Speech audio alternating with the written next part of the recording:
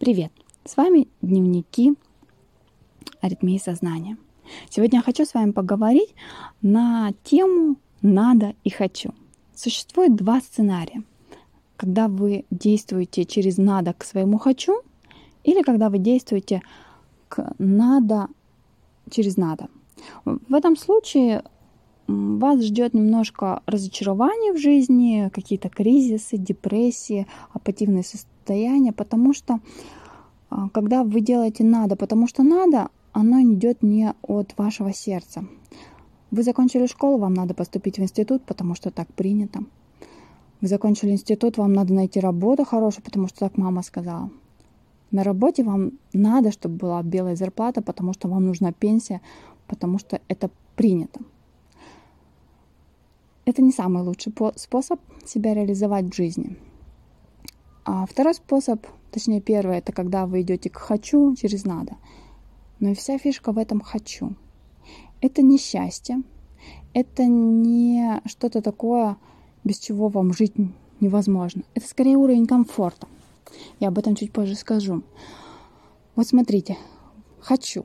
Хочу фигуру красивую, плоский живот, попу орехом, не знаю, там какую-то гибкость сверх, шпагат. Вот я хочу этого. И когда я об этом думаю, у меня прям вот бабочки в животе. Мне так классно, комфортно, кайфово становится, что я этого хочу. Но лежа на диване, я не получу этого. И здесь необходимо прилагать усилия, преодолевать себя. Каждый день вставать на коврик, делать какие-то упражнения через «надо».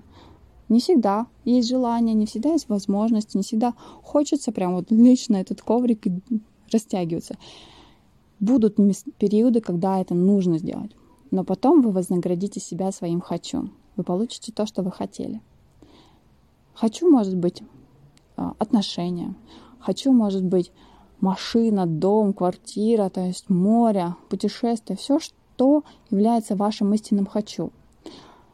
Но «хочу» — это скорее из зоны комфорта. Можно быть счастливым, живя в маленьком городе. Можно быть счастливым, живя в мегаполисе. Можно быть счастливым, живя на берегу моря. Можно быть счастливым, путешествуя автостопом. У всех счастье, оно подразумевает наличие момента здесь и сейчас. Я об этом уже говорила в предыдущей записи, что мы счастливы в текущем моменте. Мы можем быть перманентно счастливы всю жизнь. Мы можем иметь хорошие отношения, в этом быть счастливыми. Но согласитесь, мы можем быть также несчастны в отношениях. И независимо от того, отношения это с молодым человеком в каком-нибудь городе Иванове или с каким-нибудь очень супер крутым мужчиной в Греции. Мы можем быть счастливы и в тех отношениях. Мы можем быть несчастны в тех и тех отношениях. Мы можем грустить, сидя в автобусе, а можем грустить, сидя в Мазерате. Мы можем быть счастливой на море в своем доме, а можем быть счастливой в квартире в обычном городе в России. То есть ваше «хочу», оно совсем не влияет на уровень счастья. Это скорее ваша зона комфорта. Нравится вам? Хотите вы жить в доме трехэтажном, с машиной, с собакой, с белым забором, с пионами вокруг забора?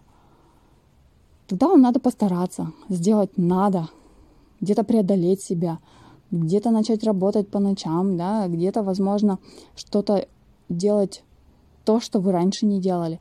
Но опять же, если вы сильно перенапрягаетесь, не восстанавливайтесь, и вот это напряжение, оно начинает расти, то вам уже ваше «хочу» может и не быть настолько по боку, что вам лишь бы выжить. Поэтому каждый раз, когда вы делаете что-то через «надо» к своему «хочу», вам необходимо восстановление. Либо когда вы получаете свое «хочу», вы восстанавливаетесь, либо в процессе. К примеру, если вы хотите зарабатывать сколько-то там рублей в месяц, вы преодолеваете себя. Возможно, вы встаете раньше. Возможно, вы делаете то, что раньше вы не делали. Но и это вас немножко истощает. После этого вы можете позволить себе расслабление в течение часа-двух. Если это купить машину какого-то высокого класса, да, вот высокого класса автомобиль, вам необходимо, опять же, поработать хорошенько. Но если вы будете на износ работать целый год, вам не нужен будет автомобиль. Вам нужны будут капельницы, забота врачей и еще кого-нибудь.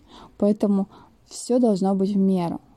Можно надрываться так на тренировке, что вы на год забудете вообще от существования спортзала. Поэтому, когда вы преодолеваете себя к своему «хочу», помните о том, что вы преодолеваете это ради себя, что у вас есть возможность не делать этого, но тогда вы не получите то, что хотите. И преодолевая себя, помните о своих резервах, о своих возможностях, и не напрягайте себя настолько, что вы можете сломаться. С другой стороны, как говорится, Бог не дает нам испытаний, которые мы не можем пройти. Поэтому, если вы решили идти к своим «хочу», расширив свою зону комфорта, и иногда преодолевайте себя, вознаграждайте себя после этих преодолеваний. Говорите, какой вы молодец, какой вы замечательный человек, потому что заботитесь о себе и о своем комфорте. И да, для того, чтобы выйти в свой комфорт, вам не обязательно испытывать какие-то колоссальные потрясения в жизни. Ведь все знают, что если человек родился в не очень благополучной семье, в неблагополучных условиях рос, то у него возможности роста гораздо выше, чем тот, кто родился в обычной нормальной семье. Потому что он привыкает, вот этот второй человек, к тому, что все ровненько. За него все подумают, его обеспечат, у него все ровно. И такому человеку сложнее выйти в эту комфортную зону «хочу» через преодоление себя, потому что либо он берется за себя и делает шаги сам, либо если у него, скажем так, задачи на это воплощение достаточно серьезные, жизнь его ткнет носиком куда-нибудь, через потери, как обычно. Поэтому, если вы чувствуете, что вы способны на большее, начните делать, начните фигачить, начните создавать иначе этот мир вокруг себя. И самое главное — делать. Даже если вы водной природы, даже если вы воздушной природы, необходимо делать действия, потому что мы живем в материальном мире. Если бы мы жили в метафизическом мире, подумали и получили. Но мы живем в материальном мире, где основой является действие. Я желаю вам прийти к вашим «хочу», достичь тех высот, которые вы хотите, быть счастливым сейчас и потом, когда вы этого достигнете, быть счастливым всегда, везде и всюду. И знайте, что Вселенная приготовила для вас ровно столько, сколько вы позволяете себе иметь.